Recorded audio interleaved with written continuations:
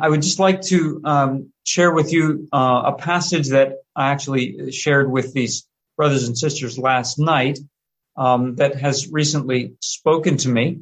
Quite a simple thought, actually. What I would like to share with you is I've put it up here in a sentence. Do what you can and do it for the Lord.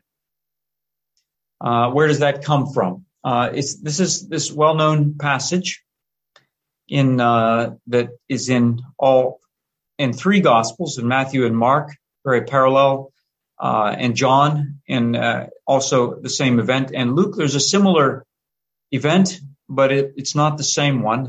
That was much earlier in the Lord's ministry in Luke chapter 7. This is where the woman anoints Jesus around a meal. So let's just read this together. And while this is a passage that tells us something about how the Lord himself looks at his disciples and what they do for him. So it shows us how he looks at us and what he values from us.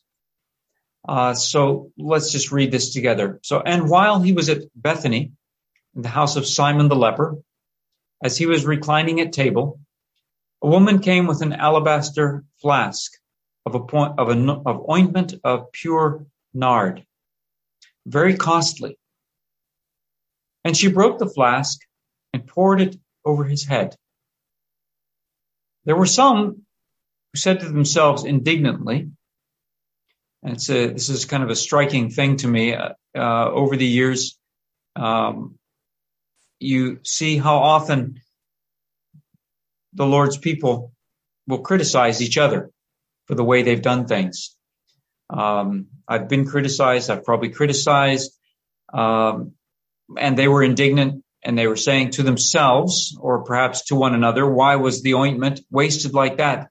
And John tells us that it was actually Judas that was in the forefront of this criticism. Why was the ointment wasted like this? This ointment could have been sold for the poor for more than 300 denarii and given to the poor. It was extremely valuable. And they scolded her.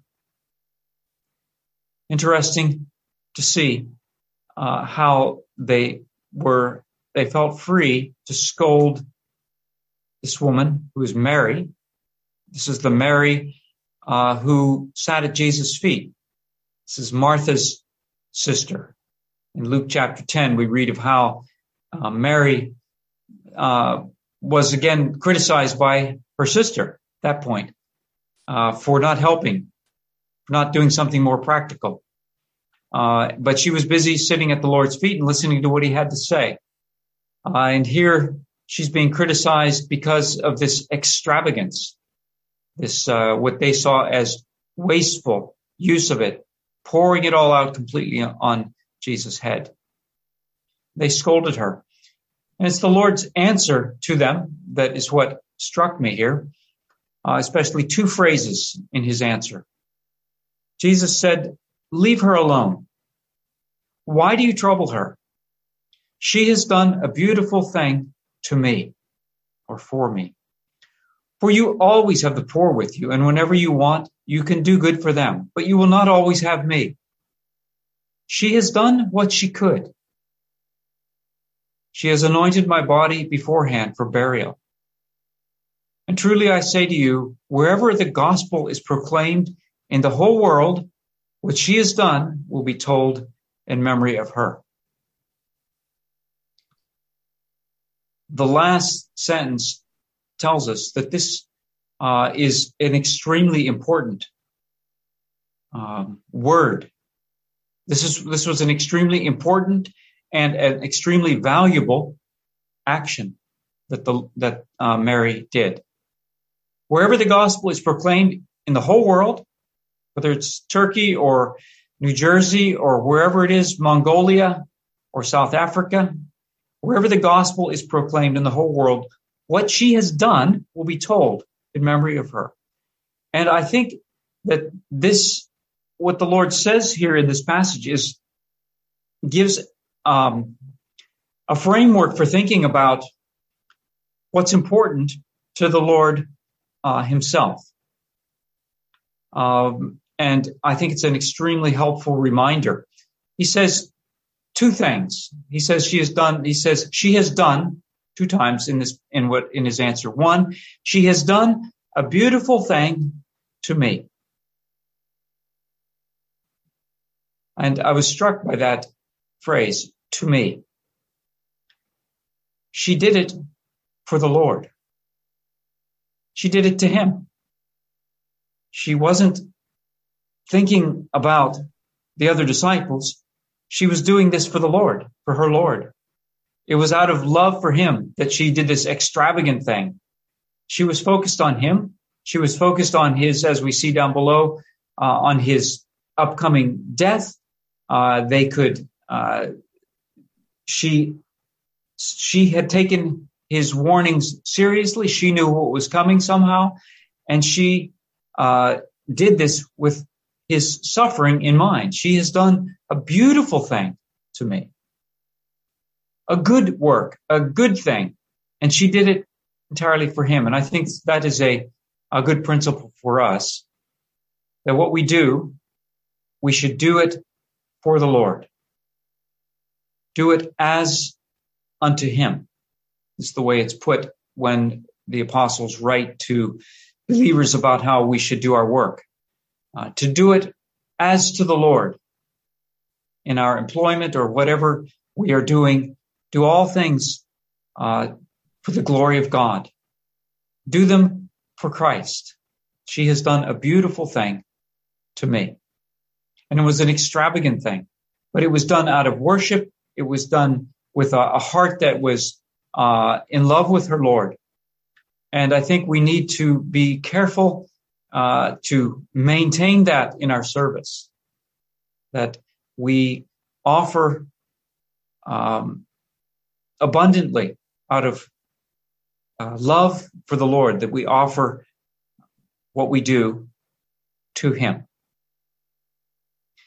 The other word is, this is only in Mark, but I was very much struck by this a few weeks ago.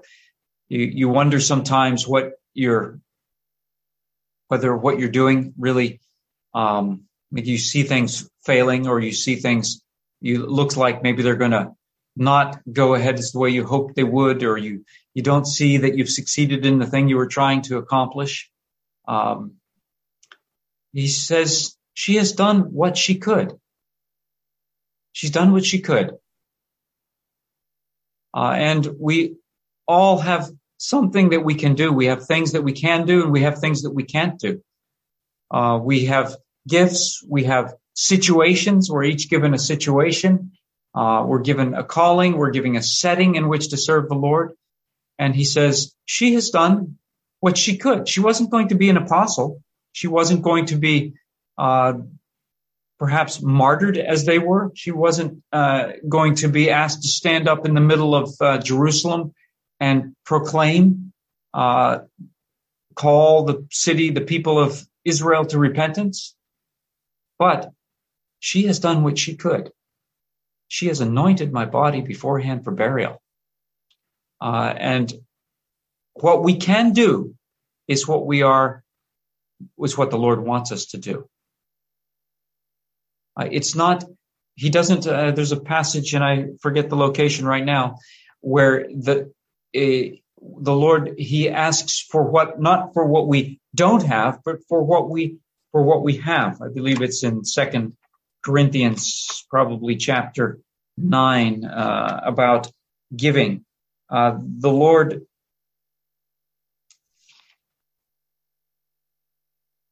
I might not find it immediately right here, but it's in chapter 8 or 9, I believe, that the Lord is looking for us to give what we have, not as what we don't have, but in what we do have. So she has done what she could. So those are the two things I would like to leave with you today, just in one sentence. Do what you can, and do it for him. And of course, we could probably add to that, do what you can with all your heart. That's what sort of stands out here in this passage. That she did it unstintingly. She took what she had and she gave it all. She gave it wholeheartedly. She gave it freely, and she gave it directly to him. She poured this on his body. It was a very precious act of worship, and the Lord took it as she gave it. She has done a beautiful thing for me. Yes, you can serve the poor, and that's good. Whenever you want, you can do good for them.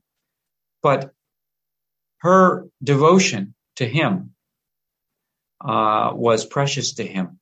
She has chosen, in that earlier setting, he said of Mary, she has chosen the good part, and it will not be taken away from her. And let's do what we can with all of our hearts, and let's do it for the Lord. So I'm going to stop the share here.